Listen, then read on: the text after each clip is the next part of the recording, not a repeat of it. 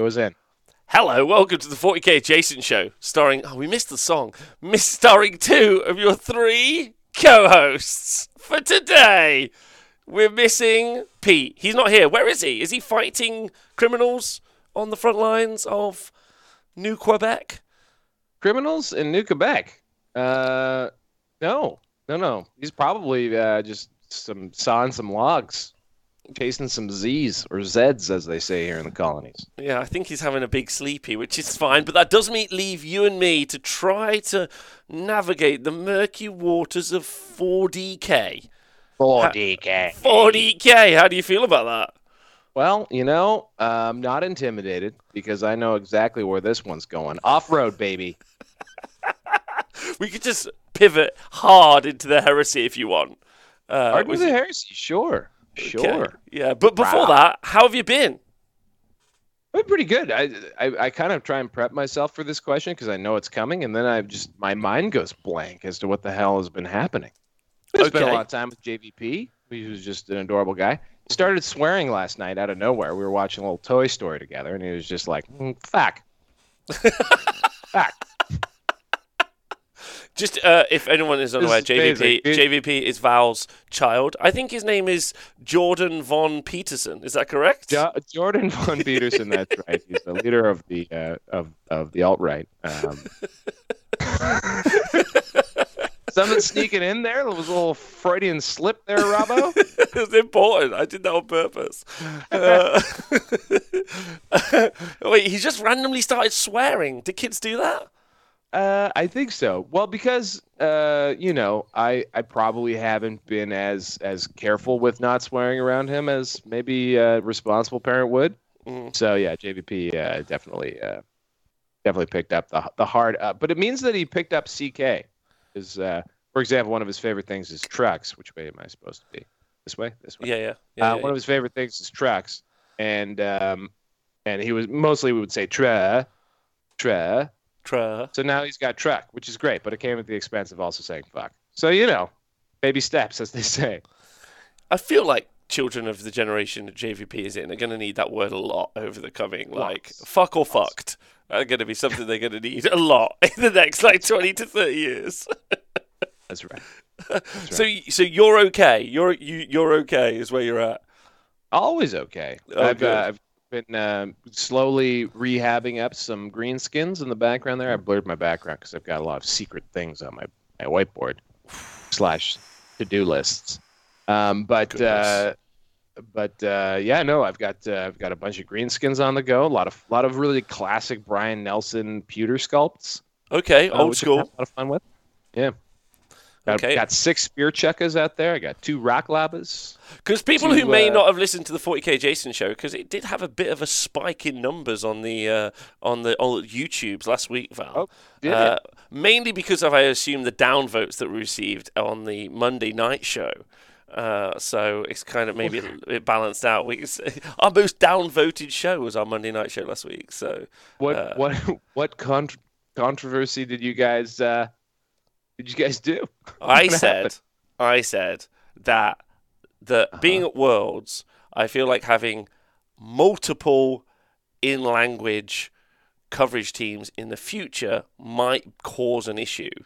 Yet, obviously, I respect the work that the French wargaming community did there, okay? And that was, I think, misconstrued as, fuck these people. Yeah, right? At any point, though, did you maybe say fuck those guys? No, not one time. Not one time. I prefixed with pleasantness all the way through. I was inarguably a little bit nicer than I normally am. Right. And then I got brigaded. But I think that this has led to a lot more people thinking, do you know what, I'll listen to some 40k Jason and see. Maybe it won't be so anti-French. Well, that's true. We are Canadians here, so we're often mistaken for French people. That's true.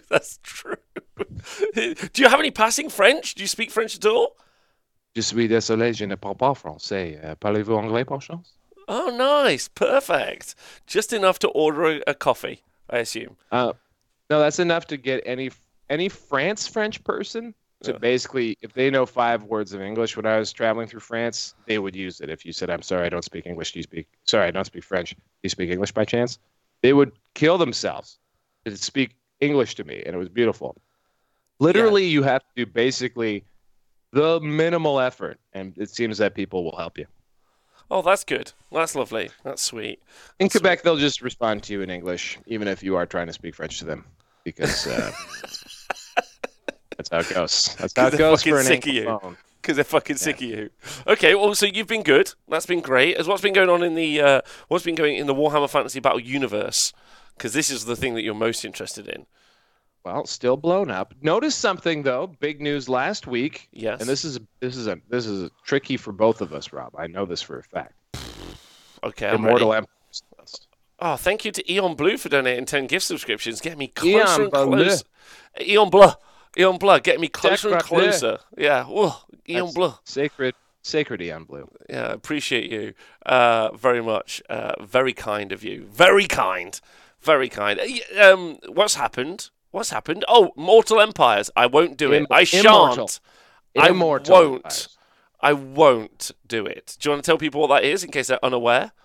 So there's like a what do they call it? Like a Zord or like a big like multi-transformer that you can make out of Warhammer 1 and 2, and that's called Mortal Empires, and it takes all the factions from the first game and lets you play with all the factions from the second game on a big map of the old world and the new world. And Ulthuan. And now, Immortal Empires has been announced. So that means you can take 1, 2, and 3, put them together, and you have the entire Warhammer planet. Is it a planet? I don't even know. It's a planet.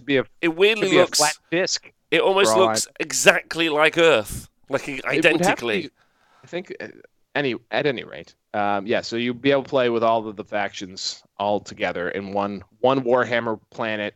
And you can conquer the whole world with your chosen faction of choice. Which faction would you try to conquer the world with?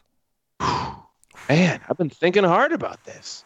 Oh, I don't know. Apparently, they're going to do a little Chaos Warriors rework, and I've never played with them. And it would be fun to be a bit chaosy, I think. So maybe if I went back in the game, I'd try out the old Warriors of Chaos. They are really handsome. I like them a lot. They're tough. They're tough to use. They're tough to use. You got to invade all the lands and do camps, but you can't take over. I'm a big castle up and progress through the game guy. I feel like Kathy will be one that you like a lot. Then they seem to be that. But I haven't played Warhammer 3 because anyone who's familiar with Creative Assembly Total War games would know that it takes them a good 3 years to get a game in like non-completely broken shape. I don't know if that's actually true with Warhammer 3, but man, the numbers seem to suggest it. Like no one is playing Warhammer 3. It's actually really? kind of yeah. No, interesting. I'd like to come back to this. Dead. I'd just like to thank Scotty D49 for raiding us. Scotty D. We're raided live on Twitch by Scotty D. And I don't know how I feel about that. Get out of our chat, Scotty D. Or stay, whatever you want. And thanks. What? Go on. What? I say, beam me up, Scotty. D49.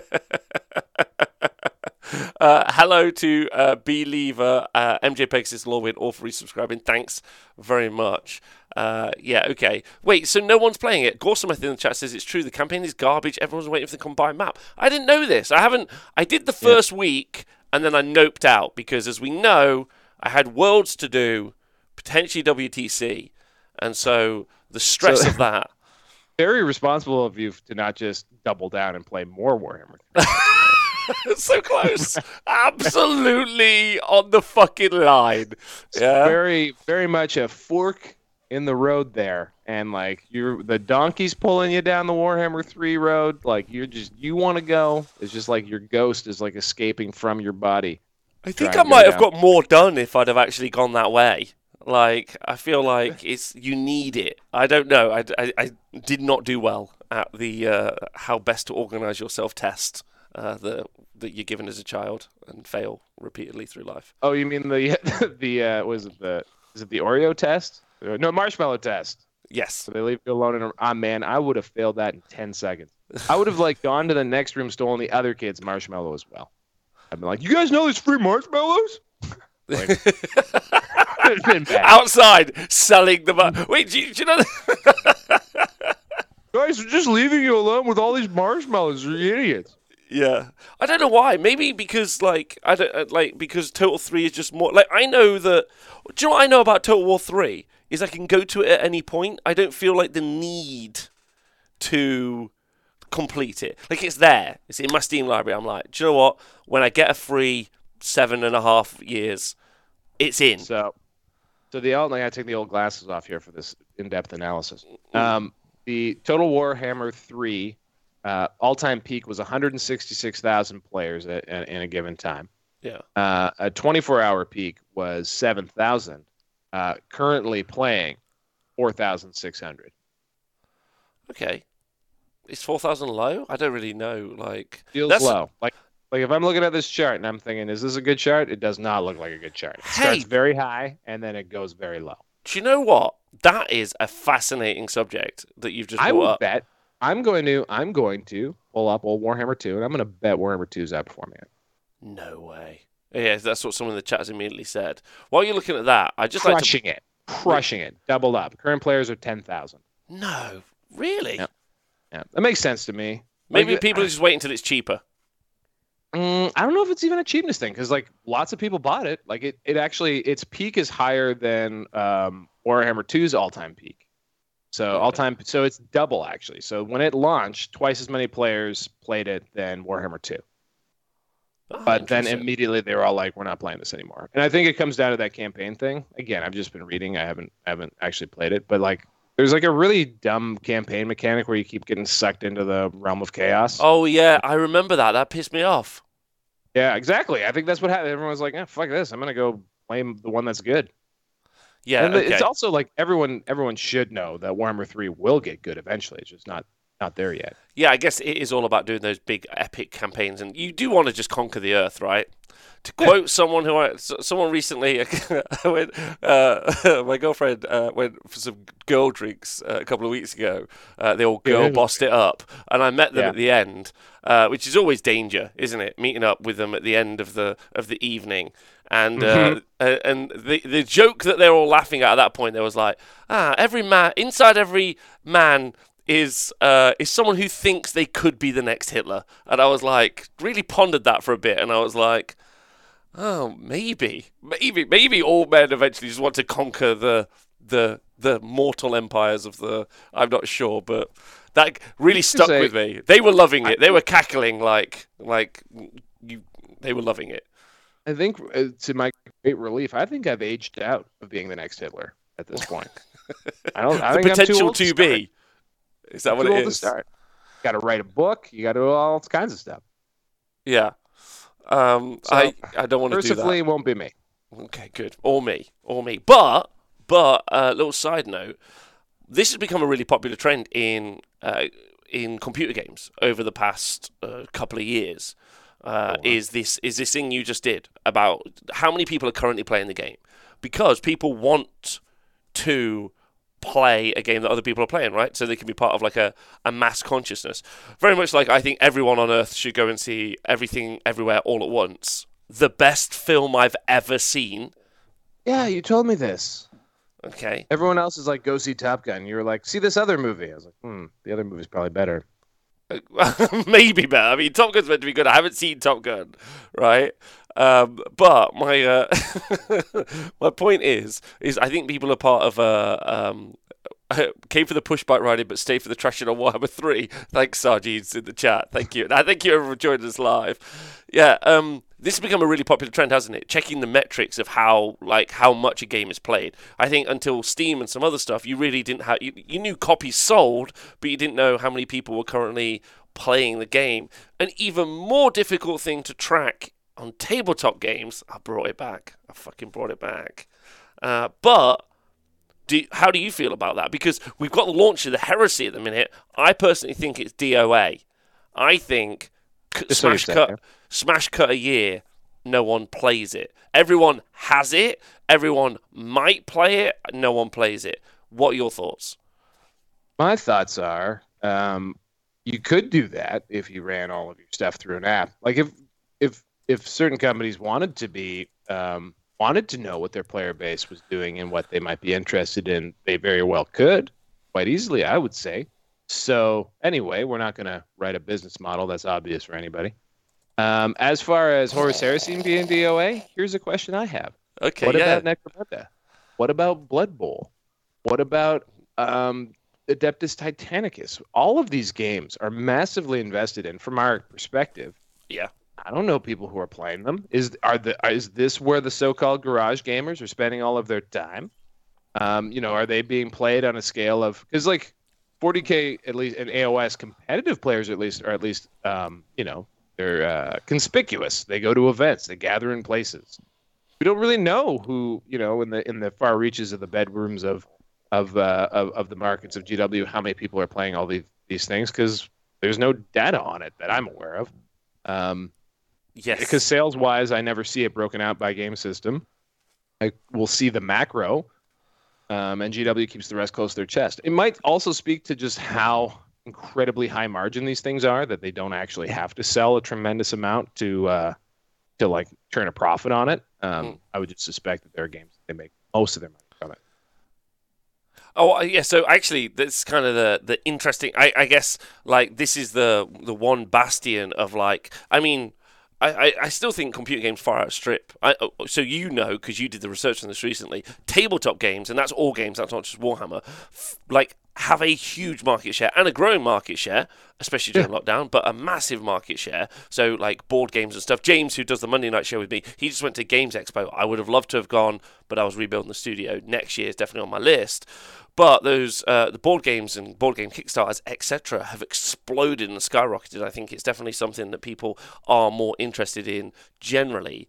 And that's not a recent trend at all, by the way. No, go on, I would say though that I do think I think it's a millennial bubble, and I've said this before. So I think it's us as millennials coming through as the dominant consumer market, and we have an affinity for non-digital stuff. I don't know if that's necessarily something that obviously like people from other generations will still enjoy playing Warhammer and tabletop games, because they will. They're fun. There's reasons for why these games are awesome. But I do wonder if like this very large growth in the industry across all segments will continue, or if it's more just people like us with a bit of time and a bit of money, going out and playing the games. I think generally so there's also the rise of like board game cafes, which have become deeply popular here. Even my local bar, so the one that's just up the road, and I've known those people for years, like over a decade. They're wonderful people. We talked about some stuff, and midday trade's always been a problem in kind of like bar. Like you're always paying for your retail space, but you aren't really like overutilizing it. So putting on events of any sort during the week has always been something that's really, really popular. And we even talked the other day, because the guy that runs it, Lau, wonderful person, he's actually a big EVE Online streamer. So he doesn't regularly stream, but they organise like a big EVE Online PvP event like once a year, which has really big numbers. So that's what he's always been involved with. And I was like, you guys should just do board games midweek, like do a board game evening, and I think it would go really well. And he was like, yeah, I agree. I think that would work super well. So I think some people are really realizing and utilizing that space to produce things like that in the future. Obviously, D&D is massive and all those other elements, but is really difficult to track player numbers versus the gaming stuff, especially because I feel like that metric has been something people have been using a lot to understand the market, but also to produce more content and also more product in the future. So I think that's kind of like massively interesting, that it's really difficult to pick up on. There's some really interesting points in the chat, just to touch on what you were saying, Val. Wow, I didn't know we get so techie. Pete says, so Pete's over in Northern Ireland, there will be a metric shit ton of these new Heresy box still unopened on the shelves in 12 months from now, and I might be one of them. Do you agree? Well, that's all box sets that ever get released. Yes, I mean, I still have my Orc box set with the limited edition codex, which all the pages are cut out of for some reason. Is still in a box somewhere back there. So yeah, no, I get it. Yeah, I agree with that. Neil points out, and I agree with him, because Blood Bowl I think does have a very easily understandable, like you can track the 40k and Age of Sigmar community to a degree via events, like at least growth. You know, if events are getting bigger, then there's growth. Even if you're not seeing all of your basement and garage gamers or your local gamers, you're not seeing that. You're at least seeing like tournament growth. You're literally seeing growth of that segment of what exactly? Like that's the thing is like are you growing the numbers within the overall gaming pie, or are you just growing your segment? You know, like it's you don't have, because we don't know all the denominators here. It's kind of impossible to make any real strong conclusions over this. Yeah. Yeah. In general, it's a guessing game. I agree. And then, but Blood Bowl's huge. Like I was at just a casual 400-person Blood Bowl event the other day in Nottingham. Like that made no news. It was just like, 400 Blood Bowl players. I was like, this is crazy. This is a lot of fucking dudes, like from all over. And I think the NAF Championships, I know there's Euro Bowl and other stuff, but I think NAF Championships is like 12. No, not sorry, the international one, whatever the World Cup is. It's like 1,200 players. It's crazy. Yeah, it was well over 1,000 the last time I looked at it, and that would have been one of the last pandemic ones because it was during the pandemic that I looked at it. 4,000 at the World Cup, says Chad. That's wild. Right, that's crazy. But even things like Underworlds, like I've said out loud that like Underworlds is not a great game. Other people have contradicted me and said that like great game from sales. I think it's a really fantastic concept and a cool game. At least when I played the first edition of it. But I was corrected. Apparently, it's popular in areas. So I don't know. I guess the answer is it's really, really hard to tell. And also, again, I think my other point is I don't think they probably have to really sell a ton of this stuff to turn profits on it because their margin is so high. Yeah, but I'm not. And that's really... something they brag about constantly. Is just how big their margin is. Oh, this is a GW thing specifically. Yeah, GW specifically, and because the GW, like a lot of the baked-in costs that other places would have, which is like we need artists, we need manufacturing capability, we need blah blah blah, we need blah blah blah. They are vertically integrated in the sense that they can just do it. So the cost of bringing a product to market for them is going to be much lower than it would be for a startup or a Kickstarter. I would think. Yeah, interesting. Because James's experiences with meeting a lot of these indie developers was I think genuinely very fascinating over the course of the weekend. I would have loved to have gone and go to more trade. I think I might exclusively go to as many trade shows as I can in the future. Exclusively, I don't know what it's exclusive from, but I might like exclusively other than like other venues. I will only go to a venue if there's a trade show. I refuse to go to other. Happy to talk to you about it offline, bud. But I think emphatic yes. I think that is a very good call. Oh yeah, but like yeah. So I think there's some. What is that to me? Is that to me? The chat. Underworlds is either popular or it's not. It's a polarizing game. Oh, have you played Underworlds? Me? Years ago. I think I impulse bought the whole first set. So Shadespire. I really liked it. I thought I was going to play it against my sister a lot because my sister and I, she's 6 years older than me, and we grew up playing like games against each other. Especially actually once like we were older and like sort of still living around the house. And but we had like a game group, so we'd play Catan and other games, and eventually like I don't know, that game group fell apart. And I thought Underworld is a good 2-player game, so I started playing. I tried to play it against her. Sort of like. Played 2 games where like she just trounced me because I didn't have my foot on the gas at all, and then third game I like tried a little bit. She lost and was like, I'm never playing this game again. So that was the end of my Underworlds experiment. Amazing. I played it when it wasn't even a game, like it was the written out cards at Games Workshop, and then they were like, what do you think of this? And I was like, well, it's fine, I'm not going to play it. And they were like, why isn't it brilliant? And I'm like, I don't know, like, that's on you. Like, I don't know why. Like, I was like, fine. I don't know. That's an okay thing to say, I think, right? It is okay, because it probably wasn't for you. I've said it a bunch of times. I think it was a genius product because it's, along with maybe Kill Team and maybe Warcry, a game that they can sell in card shops. And in North America, hobby stores are card stores. So you need a game that like you can fit on a little bit of shelf space, that's pretty modular, that is like hobby adjacent. So they're push fit minis. You don't need skills to be able to put them together, and the game itself is really crunchy. I thought it was I really liked it actually. So again, I was doing others. I do other stuff. But I thought that was what it was for, and I would think I've heard from other places. I can't even remember where now that the certainly the sales team does like them because I've said things like Shade to me Underworlds could be a company, like that could be someone's only game, and there's lots of like marketing execs that I'm sure would be thrilled to be able to go out there and push that game. So yeah, Interesting. but I think that's like every segment. That's like almost every line that this company has. They're all really close to like best in class, especially in this little segment. Yeah, I just it didn't really vibe with me, but I guess because it wasn't an overarching story, I felt like, but maybe there was and I just missed it. I don't know. And I Okay, think actually just that's a cool thing because for me, like when I'm like, so I could have started fiddling around with AOS instead of 8th edition, but for me it's the same thing. The AOS story, I guess I have also put zero effort into it, but for whatever reason, just has never hooked me, right? Like there's never been something that captured me and like really got my mind on fire about it.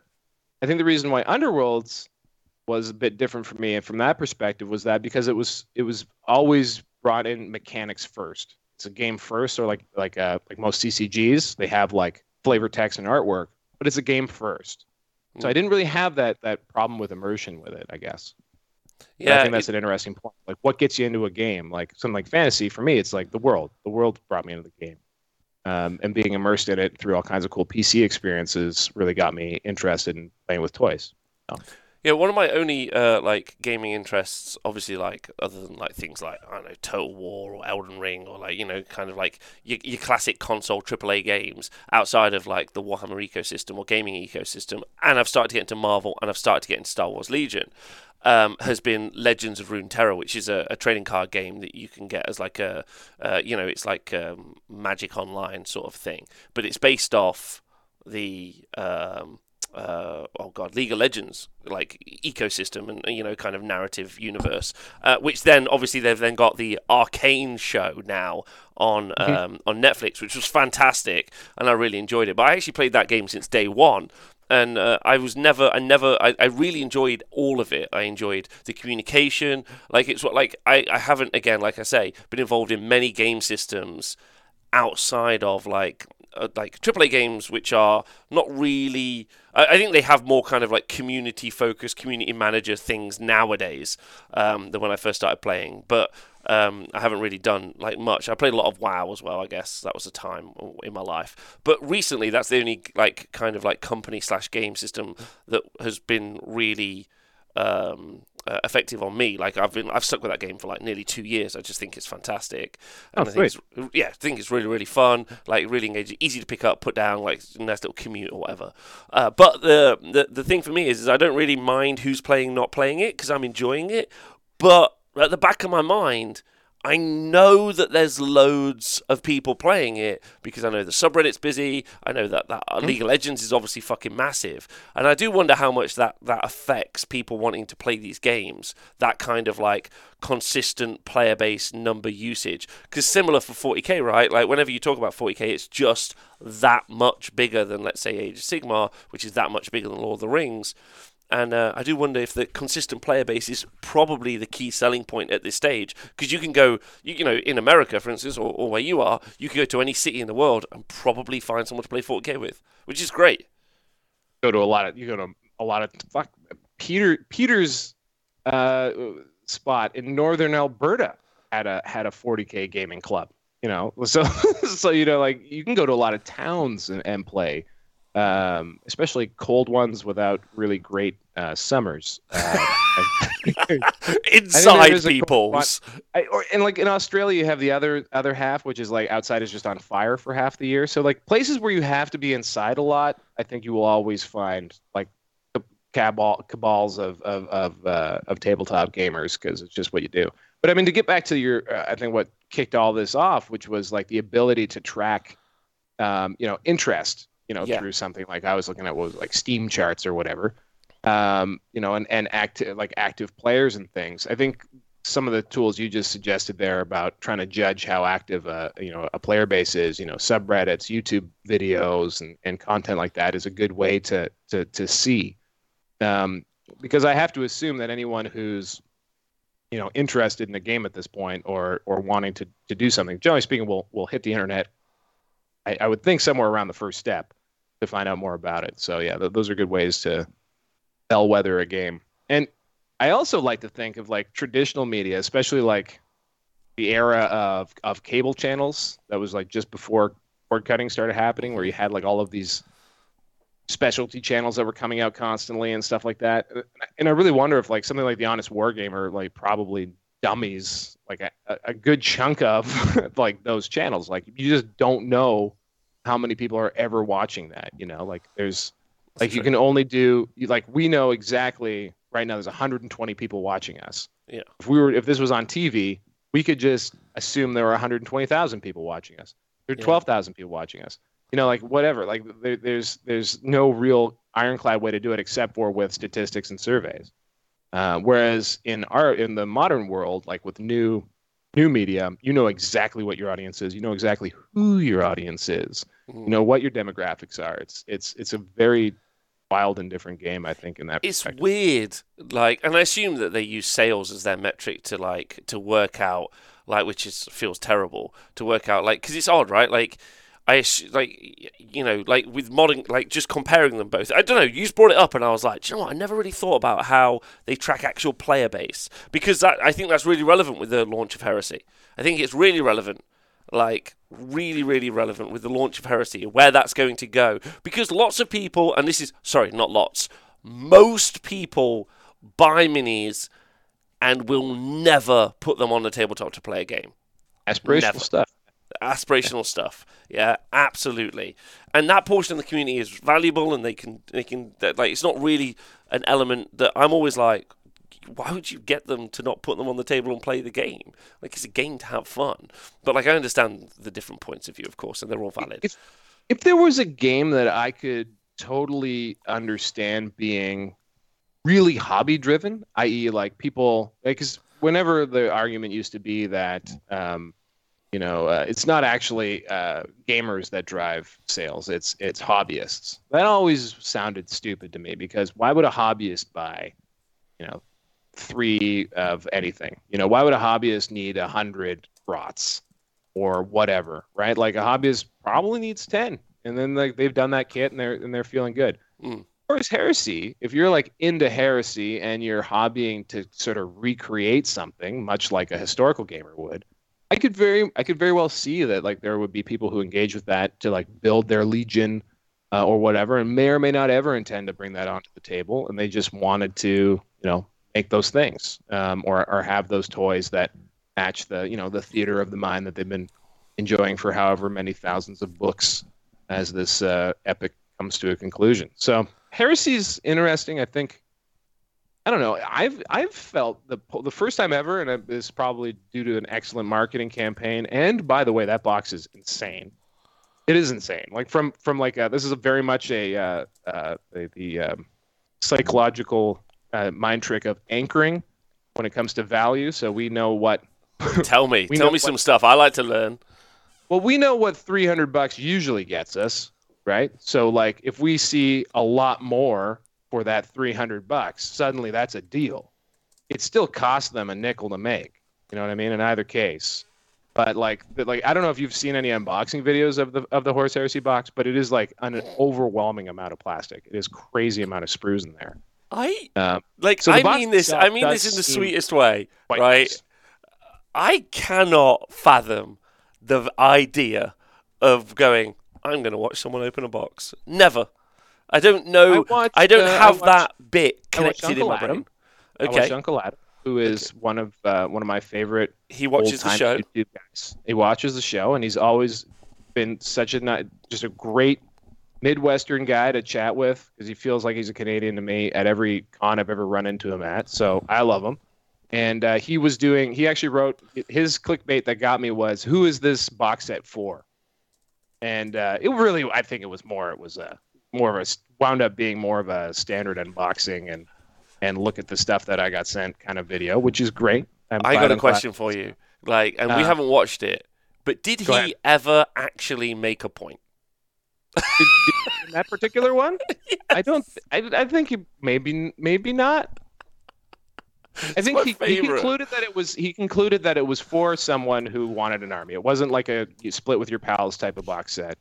It wasn't like tremendously insightful, and that's fine. I like Uncle Adam. I'll watch his videos. I like him watching him ramble. He reminds me of myself sometimes.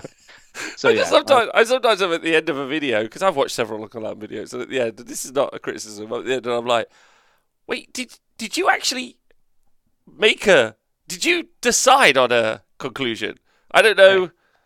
It's like up to the point of, you know, pachow. That's the conclusion.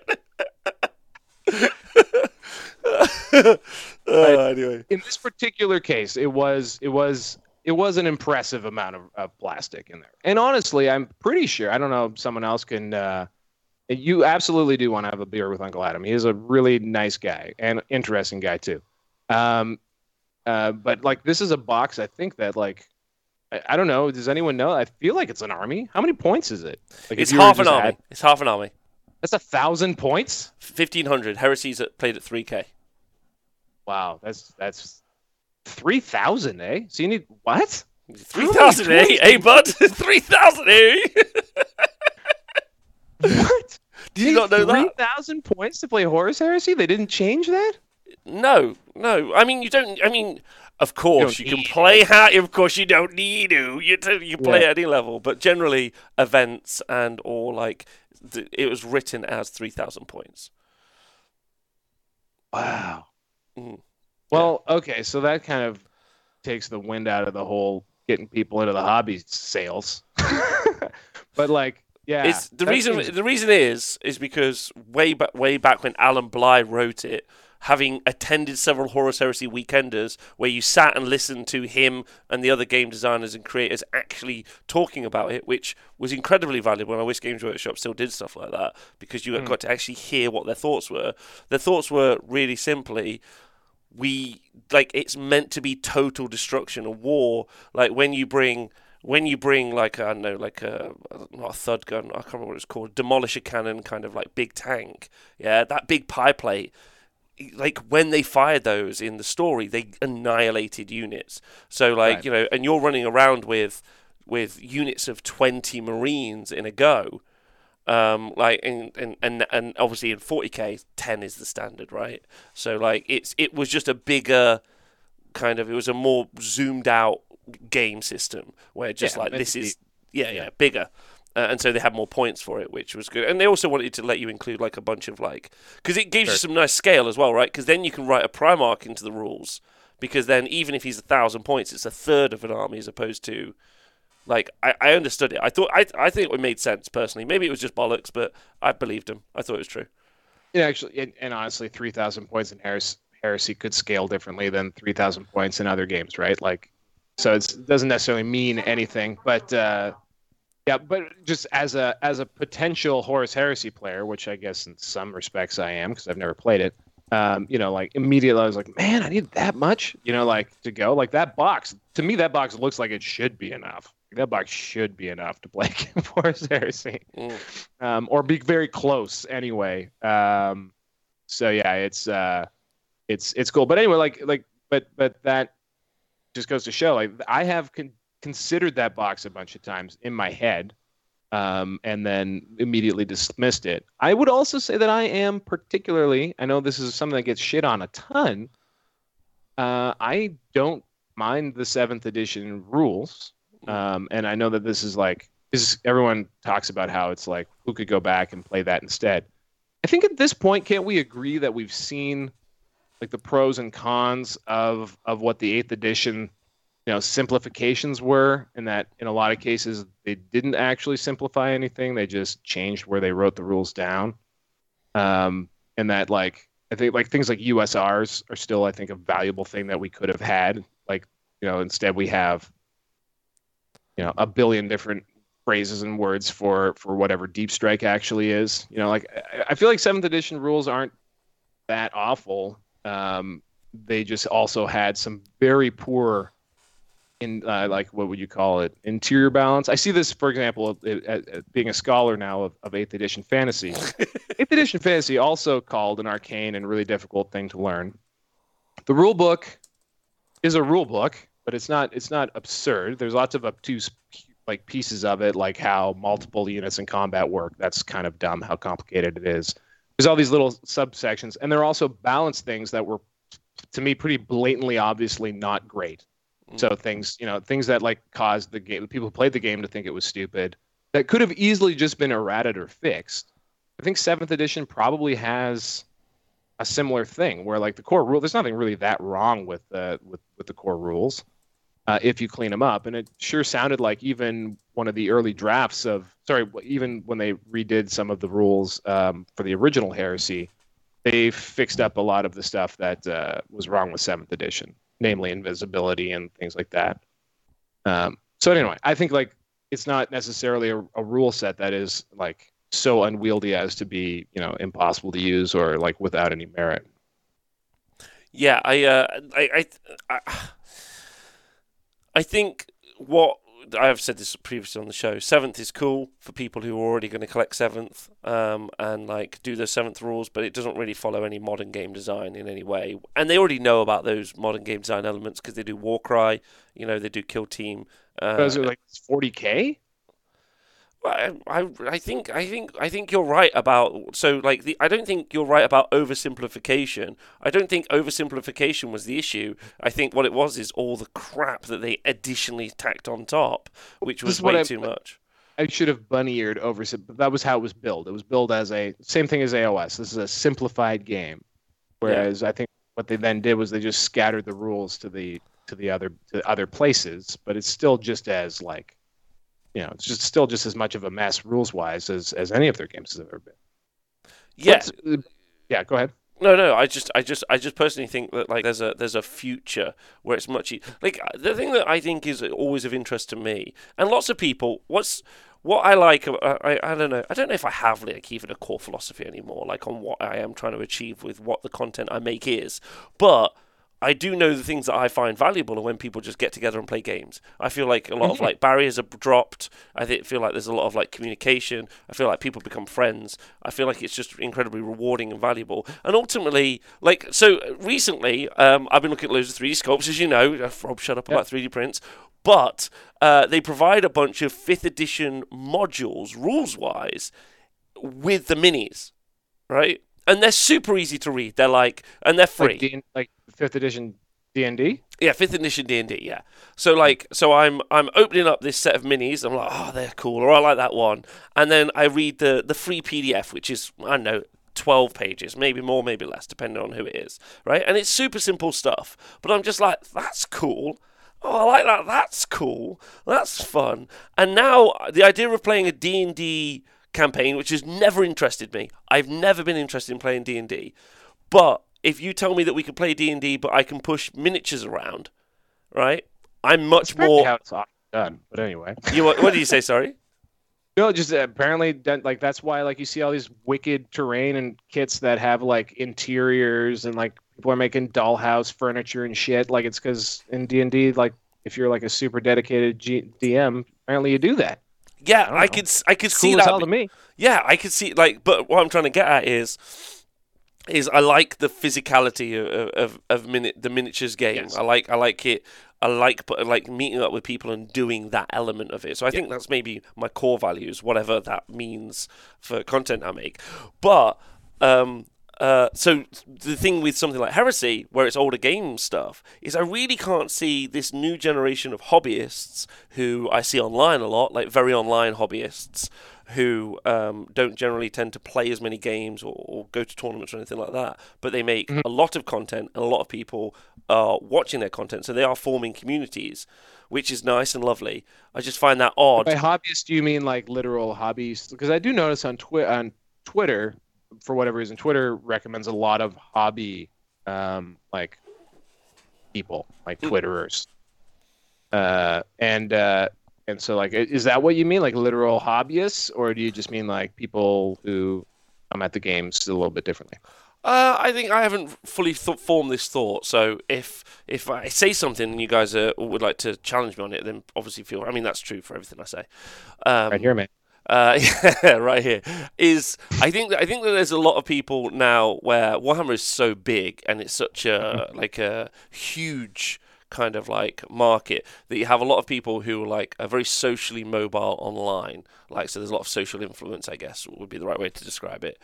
And then they are inside that ecosystem of being a hobbyist in addition, right? Or maybe and therefore you end up with very large cultures around like these personalities, as always happens. But in the past, not to be a moaner of the past and ignoring the future, right. is, when you were watching Tabletop Tactics, they were all playing games. Right? If that makes sense. They were all putting the minis down, playing games, would attend events and stuff like that. And I personally think Dan Brookie's got it right. I'm really talking about Instagram influencers that don't really do, I don't think they do anything, but that's a whole different convo for the future. But again, not a fully formed thought, but... No. I think for whenever you're listening to a wank show, or maybe it's a new guest, a lot of people will ask, how do you get into the hobby? Invariably, I think almost to a person... Well, either they played Hero Quest, which I never did, or they walked into a place and they saw it for the first time. And they saw miniatures on a table and it was happening and they went, what the hell is this? And it just captures your imagination. There is that theater. Maybe it's that little Hitler inside of all of us that his friends were talking about. Or maybe it's just, I don't know, maybe it just looks cool. There's something about miniatures that people have a thing for, always have. And there's something really, and to me, there was also something really cool, and I can't even put words on it. But one of the things actually that got me so into it as a kid who up until that point, I played Monopoly, maybe Risk, played Magic, was the idea of measurement. So the idea of the fact that your pieces operating in three-dimensional space actually mattered, that they could be out of range, and they were physically out of range. There was just something really, really cool about that to me. So all of those things are things that help people get into it. But I think the number one element would be exposure. And I think if you want to get people to play, if you're in an area and there's no one, if let's say you're starting a system that has been dead for 7 years or something, for instance, I think a good thing is to accept that you will have no one to play against unless you have something for them to play with. So you need to have an opposing force, to get people to play. So removing barriers, I think is really, really essential. And a lot of that would include if you're trying to get Underworlds going, have a couple different Underworlds teams. Just play at a really basic level. If I always have something for others to play with, because I think it's interesting how deeply personal. I don't know if you've noticed this, but people tend to be okay, you want to play 40K? Well, you got to get this, this, this, and this. To me, it's more you want to play 40K? Come over. I've got an army. You can use it. That. I think that's probably how you get people to play. Or don't start with you need to buy 2 Horus Heresy boxes. Start with use half of mine, and we'll get playing. And I think if someone gets a taste for it, before you know it, they're scrounging secondhand sites, figuring out how to 3D print stuff, going down to Games Workshop, spending a bunch of money. I think that kind of happens pretty organically once you get into it, because it just gets into your imagination. Okay, that's interesting. Yeah, I think there's some really good points being made there. Something for me to, because I agree. I really want to kick off some local Nottingham communities. That's kind of one of my goals for the later half of this year. Which I think we're at now, so good luck to me. One of my goals is to kick off a bunch of communities here around the arena, especially for different game systems. Not too bothered in Titanicus, although I've heard it's brilliant. And I think I'm a little bit more interested in, kind of other game systems like MCP and Star Wars. So that's kind of one of my goals this year, because obviously already plugged into the AOS and 40k communities pretty well, so that's fine. I don't need any part of that. But I don't know where we were with this convo. I don't know where we were, but I think kind of the thrust of the point was, I think that in order to get some of those people on tables, at events, in gaming stores, playing games, the rules could probably be a little bit more effective at doing that, as opposed to what I see as a Warhammer veteran, I guess at this point, a 7th edition rules being like, I really can't be asked to go back and learn it. Like it's probably a no from me. Yeah, and that's fine. I just think it's not necessary. Like, another thing about all of these things is that I think a lot of the things that we assume are bugs are actually features. So stuff like barrier to entry, stuff like hard to learn, or the right groups of people, I think are actually not even the right for a lot of people. That is something that makes you part of something, right? So like if I go through all the trouble of making myself a 2,000 point army, and I show up at a convention, and I speak, and I've gone through the trouble of learning essentially a language, which is Warhammer 40,000 or AOS or whatever. I have become part of something, that I'm now participating in. So it's not just like something I can't just hop into I can't install it on my computer and be playing in 30 seconds. There's less, you're less tied to that game. You don't really care much about that game. I think something like Total War, once you get over that learning curve and you invest 20 hours into a campaign, yeah, I'm a little bit invested in Warhammer 2. Like I feel like a great affinity to it because I have lived there for a long time. Like Warhammer's the same. So like I think the fact that the things are hard are actually is yes, that might filter out some people, but for those who are, again, their imagination's been captured or piqued, it actually becomes a feature rather quickly. Yeah. Wow. Where like each sort of like I mean, look at both of us, right? We have progressed probably as far down the Warhammer tree as you possibly can. Like we've organized significant portions of our lives around it, your entire life around it. We both have dedicated spaces to it. We spend a lot of time thinking, talking, and doing it. That's just sort of where it can go. And which leads me to the this sounds like the sunk cost fallacy. Only if you keep doing it because you feel like you have no other choice. The good thing too is the wonderful resale value of a lot of Warhammer stuff is pretty good. So that's true. You can get out if you want to. Yeah, you can. A lot of people do sell stuff off, which has been pretty good. I think that's important. I think there's always new people in it as well. Yeah, just the sunk cost concept. I think the sunk cost is the social group. You're correct. That to me, that's what actually it is. Hell yes. And I guess that's maybe why I think missing a trick in making those social groups form better. Or maybe I don't know. I just think that there's something incredibly rewarding emotionally from making friends and going to events. Yes. I honestly think it's a good thing. Having played lots of computer games, I've also been involved in this industry way before I got into Warhammer. When I did nightclubs, I had a real kind of moment in my 20s when I was like, what I'm doing is useless. I'm doing something completely useless. I'm just getting people out, getting them drunk, they're getting fucked up on drugs, they're just out, they're wrecking their lives, and it's not useful. But over the course of and I had it was a year when I was having just a super hard time with it as a job. Yeah, you weren't throwing people down the stairs with the same enthusiasm anymore. You just sort of just shout, give them a nudge down. It was a different time. But I had a really hard time with it, and it took a bunch of time and a bunch of my friends and a bunch of experiences for me to really realize that actually people working their job as a doctor or nurse or whatever undervalued job we have in society other than billionaire is. Needed something to to dust off that kind of feeling. They needed some sort of chaos or something fun and something enjoyable to do. And it only is at that point connected bars too, right? That's a thing that happens in all sorts of ways. It is a place of social interaction that you don't the places in our lives where we can legitimately go meet strangers are pretty limited. Bars are one of them. For me, Warhammer conventions are another.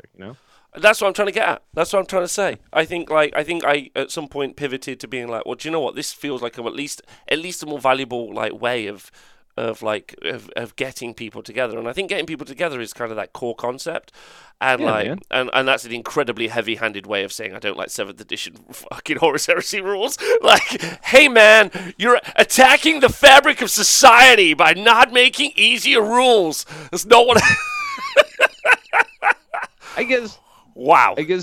I guess for me, if there was a group of people who were into it enough and were like worth it to hang out with, and the content is something that like captures your imagination, what I'm saying is there isn't really a barrier, right? Like bad rules have never stopped us before. Bad rules, Good point. was a threat to this hobby or this pastime, it wouldn't exist. So like that's all I'm saying. And by the way, Rob, like you could not like 7th edition rules. That's totally fine by me. Like I understand like they are clunky, so like that's not an issue. I'm just saying like I think for some people they're gonna be like you, and others are gonna be like, what's the big deal? This game rocks. And I think it's just finding the right people for the right things. That's true. That's true. know, That's true. I think it was a pretty easygoing guy. I think a lot of us hate 7th edition because of someone brought it up. Like basically two things really fucked it up. One was Gathering Storm at the end of it with like Yanari and all that nonsense, where they were just like, screw it, let's break it, and make sure no one ever wants to come to this town again. And it seems like they succeeded very well. Yes. Yeah, I think that they had a good time of blowing up their own world so they could sell us a new version. I think that's definitely true. Well, we'll see. We'll see. Like, because I'm kind of interested in whether we do end up seeing our 200, 400, 500 person Horus Heresy events in the future. And I know some people are going to shout at me and say, Rob, that's not how you play the Heresy. And as someone who's already been to Horus Heresy events, fuck you. Yeah, and and that person hasn't been to the LVO like 3 years ago, where like it was easily over 100, could have been over 200 for all I know. Like, oh really? Oh yeah, yeah, bud. I'll ask old Reese and Frankie what the numbers are like, but they're big, and like those events aren't like the 40K event. There is like like it's like a big group narrative thing, and the stuff happens round and round, and it's kind of a fun thing that you do. It's like there's a 40K narrative event too that's also enormous.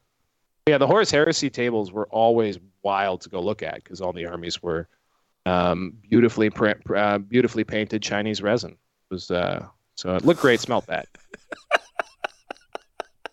I think they've closed those stores down now. They're unable to produce those elements. I'm not sure how it works. Someone I knew once was on an email list for one of those purveyors. I'm sure has not been shut down. And that purveyor sent out their Christmas catalog and forgot to DCC everyone. And then someone I knew counted everyone on it, and there was like 20,000 people for one letter of the alphabet. What? It was insane. Yeah, it was wild. It was like the mailing list was humongous. Actually, 20,000 is an exaggeration because I think you can't send that many people. But it was one letter of the alphabet, and it was thousands and thousands of people. That's crazy. That's wild. And that's amazing. That's okay. That's cool. All right. Well, I don't know. Sorry about that. We went somewhere weird with that, which was just was it lighthearted? Who knows? Somewhere. I don't know. It was heresy-esque. To your point, by the way, one of the reasons why I essentially I volunteer my time for the most part with Frontline Gaming to do their shows and go to their events and cover them is because they, to me, created events and a system that added tremendous amount of value to my life. Made me meet. First place I ever met you was at a Frontline Gaming event. For me, they were doing something that was valuable, and so that's why I support them. There's nothing more to it than that. So yeah, like these things are meaningful in a weird way. I don't know why Warhammer became the organizing, lodestone of my life, but it did, and I'm richer for it. Yeah, I do. One of the things I really like about events is I also get to see everyone else's stuff. Yeah, like that's cool.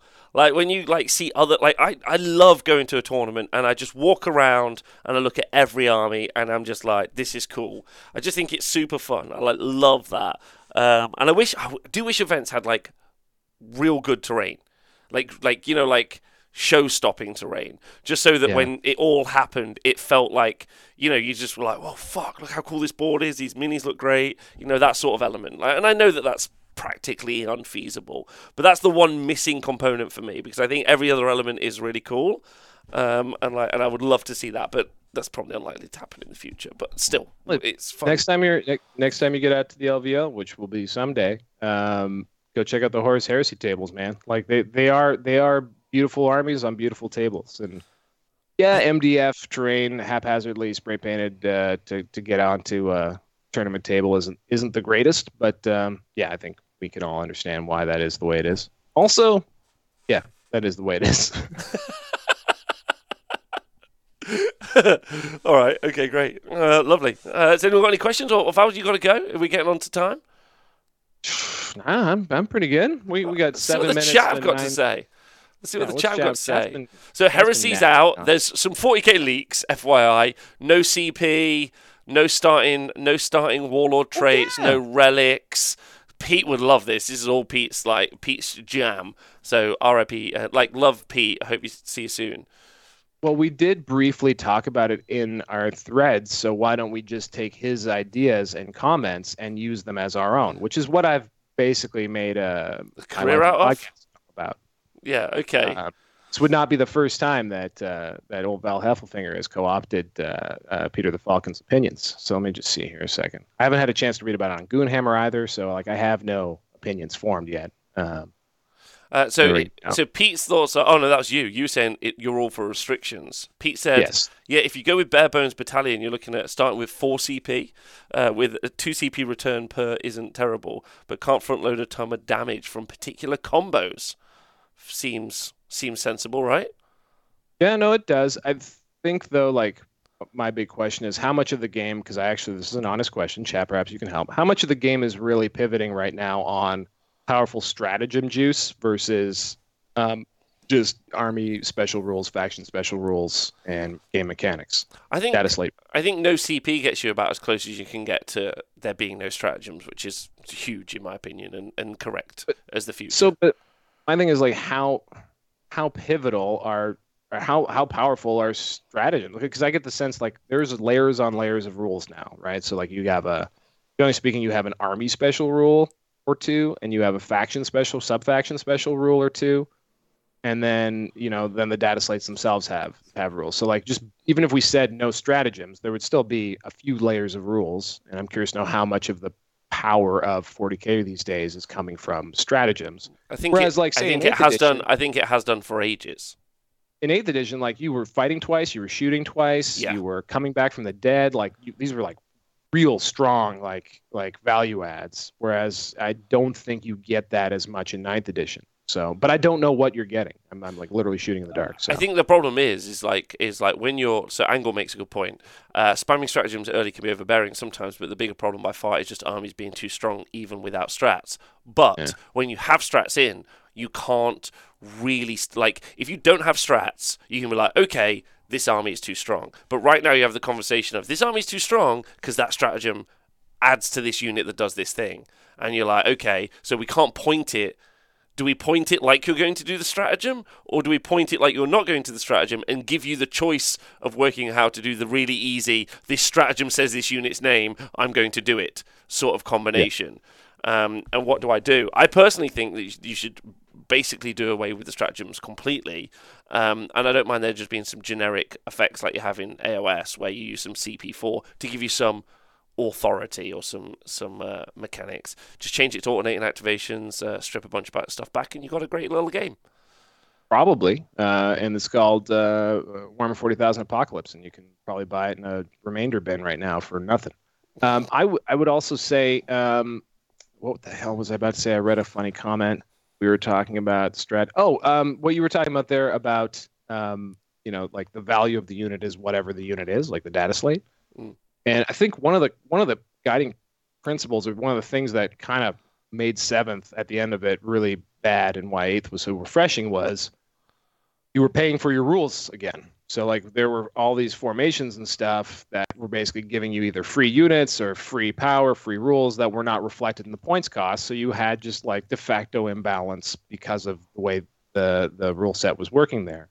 When you got to 8th edition, I think the idea was like, okay, we're going to pay for the things that we use in the game. And this went farther in AOS, I think, than it ever did in 40K. But I think one of the issues that you get with having issues with balance is if you're not paying for benefits that you have, it's hard to bake them into the cost.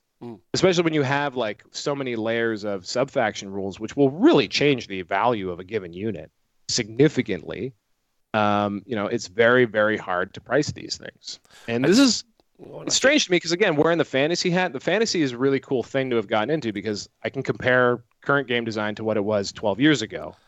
12 years ago, you paid for everything, right? There were very few, they're very like all items had different points costs associated with them. Like there was an attempt to at least associate everything with a cost, to bring into your list. There was very little that was unaccounted for as far as like trying to set up a pitch battle was concerned. If you're not so worried about, if you're okay with asymmetry, like saying something like Horus Heresy, you would be okay with that because it's a narrative game. It's fine, it doesn't matter. In games like 40K, which is largely played in a pitch battle, match play competitive type perspective, pickup game situation, you want to be as equal footing as possible, and it becomes very hard to do when you have so many layers of rules changing the value of a data slate. I'm with you. I loved about paying points for I don't know, the fucking wizarding hat, or like a flying carpet, or a luckstone, whatever it is because you also got like an in-game and in-world value for the item. Like your flying carpet was 50 points, I think 45, 50 points, maybe more. But I think it was less than that actually. But go ahead. Okay, the wizarding hat's 100, but it's a hilarious 100. It's great. It's a great 100 to spend. But like it was genuinely like amazingly valuable. Like, and you were like, oh my god, this flying carpet is so much better than a basic bitch luckstone, right? But like, so you had these things, which is it would give the game designers more scope in game. They were like, okay, we're going to make 6 relics for Space Wolves, but one of them is like, this is the fucking bananas pajamas. Like, this is the original axe, right? This is the Space Wolf axe. This is a billion points, right? Versus, this is just some slightly better armor, 5 points. Like, just charge the points for it, and I already think that you have. I don't know why it's attached to CP at all. That's weird. I guess it's like a requisition token or something, I don't know. But I personally would love to see relics and even warlord traits assigned points, because I think that really would change. Like, it gives you more, because then you can make bonkers powerful stuff. Because when everything costs 0, everything has to be equal at 0. Yeah. Whereas you could just be like, cool, this is 150 points, but it's. And then it gives you loads of design stuff, and I think that would be really fun. Personally, I think that would be really fun. I'm with you. Yeah, I think it. Well, it also gives you the potential opportunity of like aspiring to game balance, right? Like, whereas right now, I think they try to balance by giving everyone same but different. And again, it only really matters if balance is something that you care about. I believe they balance the game through chaos. Very, very much on purpose, i.e. by releasing new things into the ecosystem constantly that sort of force the meta to change. Agreed. That's how. Like, have you seen the online rage about the balance for like Legends of Runeterra recently? Say again? Have you seen the online rage about the balance for Legends of Runeterra recently, as an example? No. That's because there isn't any. They just it's just fine.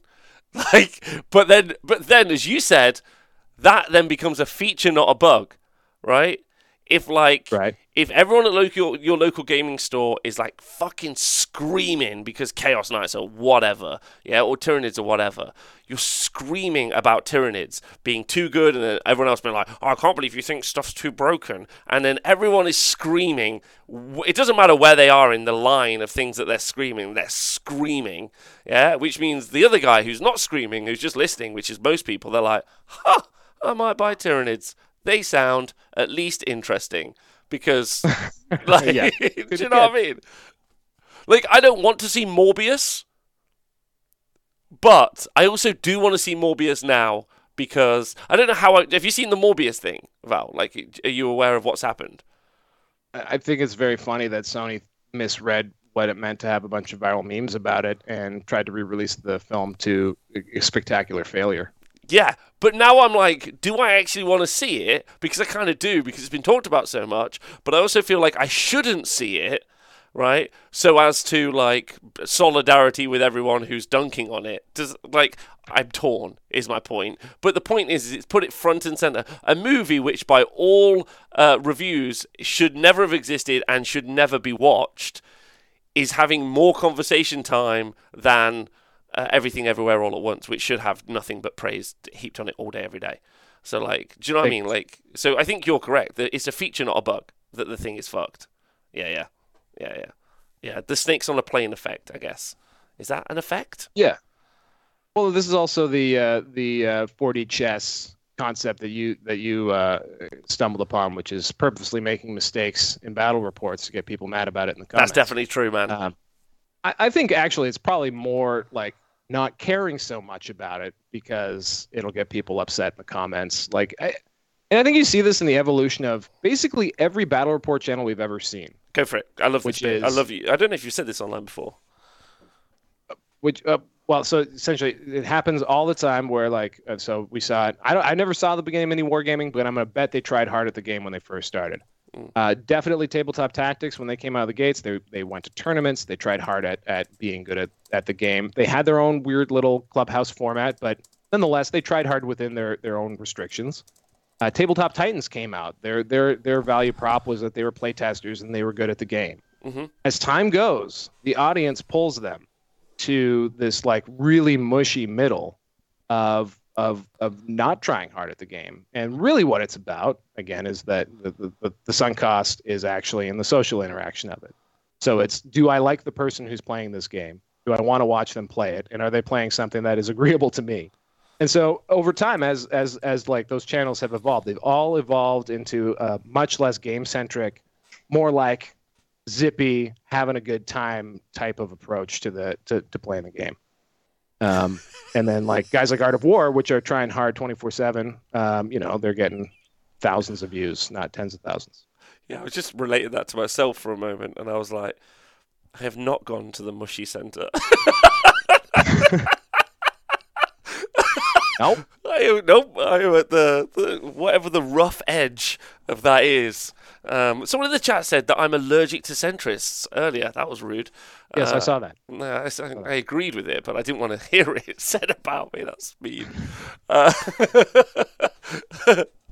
Yeah, so we had the leaks for that. We also had the leaks for the new guard.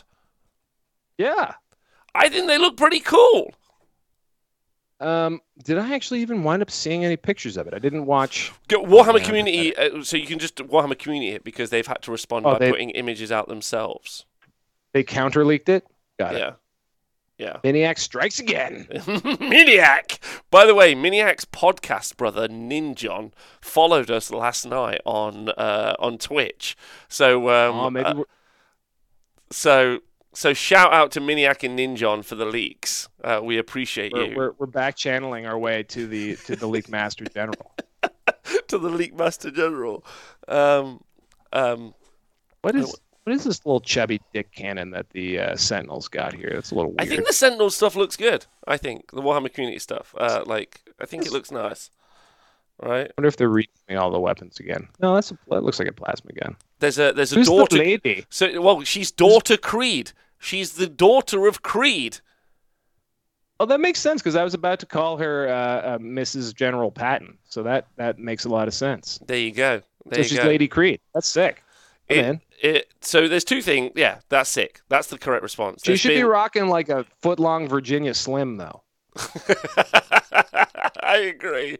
There's been some. What's the right word? I don't want to call them incels because I don't think you're allowed to. But some upset that there's been some boy. There's a lady somewhere inside this as a kit. I mean, on top of that, she's a woman. She's a woman. Yes. She's a woman. Like that's awesome. Like this figure she's not wearing high heels. She's not sexualized. She just In fact, the early rumors I heard were like, that's pretty good. That it wasn't obvious that like she wasn't sexy Creed. I think this is good. Like this doesn't. This is perfect. Like perfectly fits my immersion here. This looks like a female commander of a Acadian group of soldiers. Like that's awesome. Like that's perfect to me.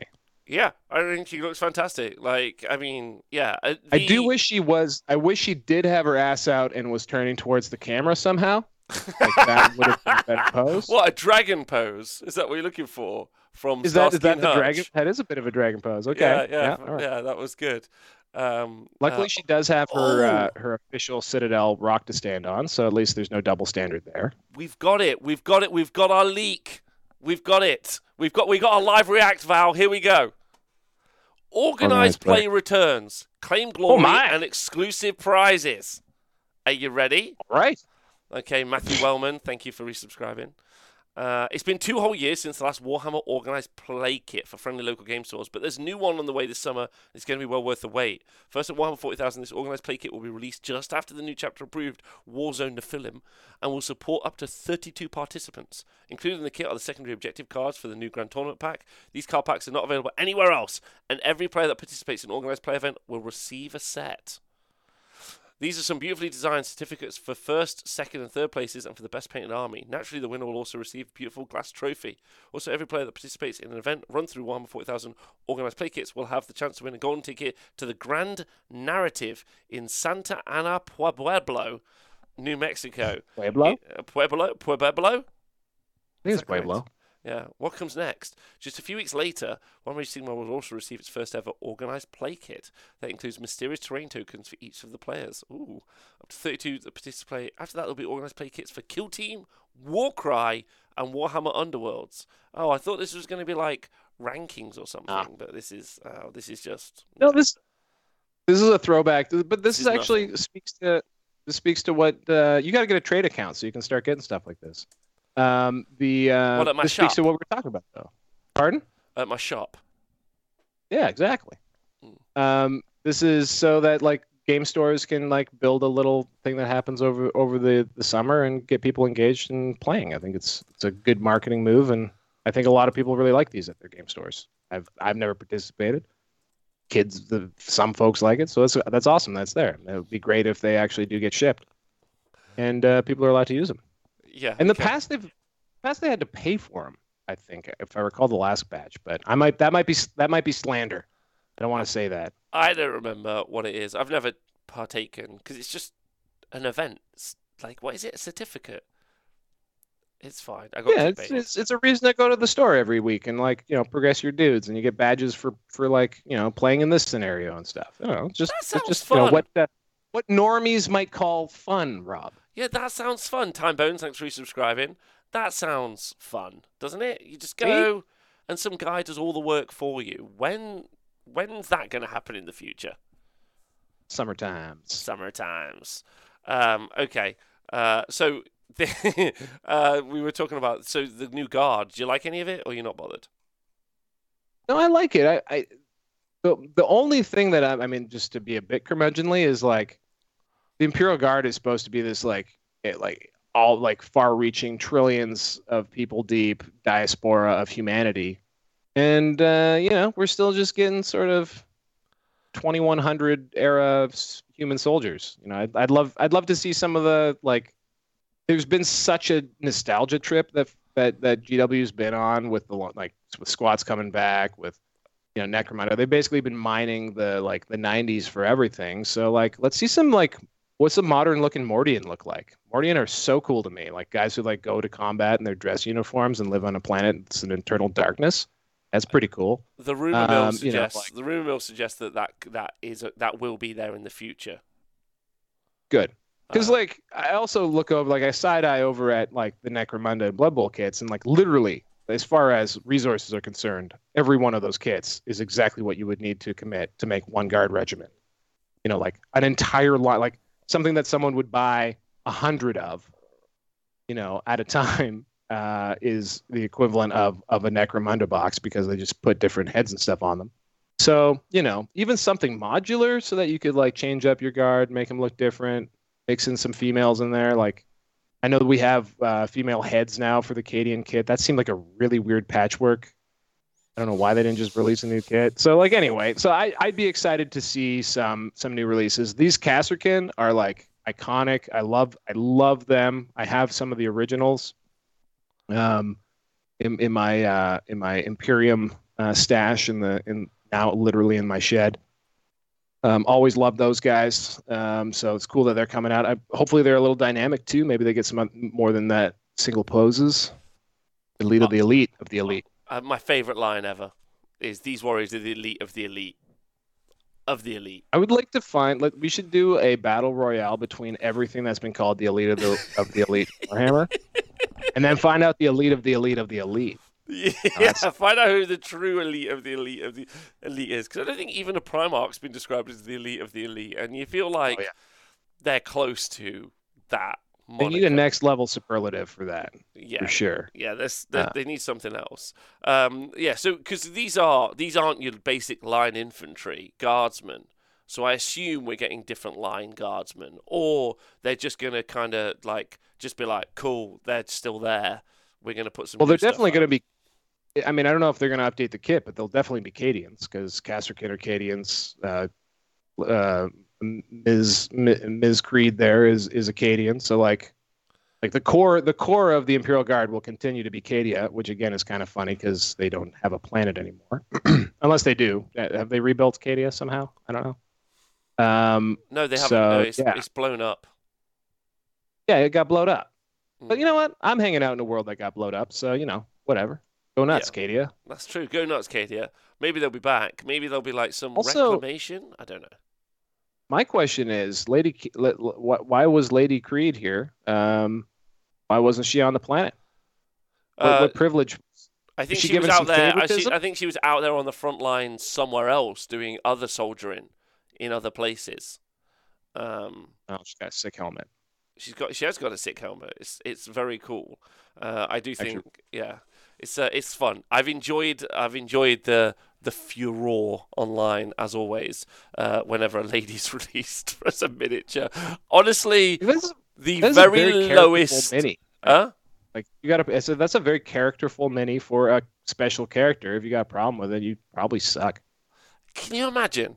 Can you imagine that being the bit that bothers your day? You just wake up in the morning, you eat your cereal, and then you think, a plastic lady. I'm going to spend 8 to 9 hours today telling everyone how they're wrong about this. Like, what? But by the same coin, we will genuinely then later on spend 8 to 10 hours arguing about why those rules will be released in paper. So, like everyone's got their bugaboos, right?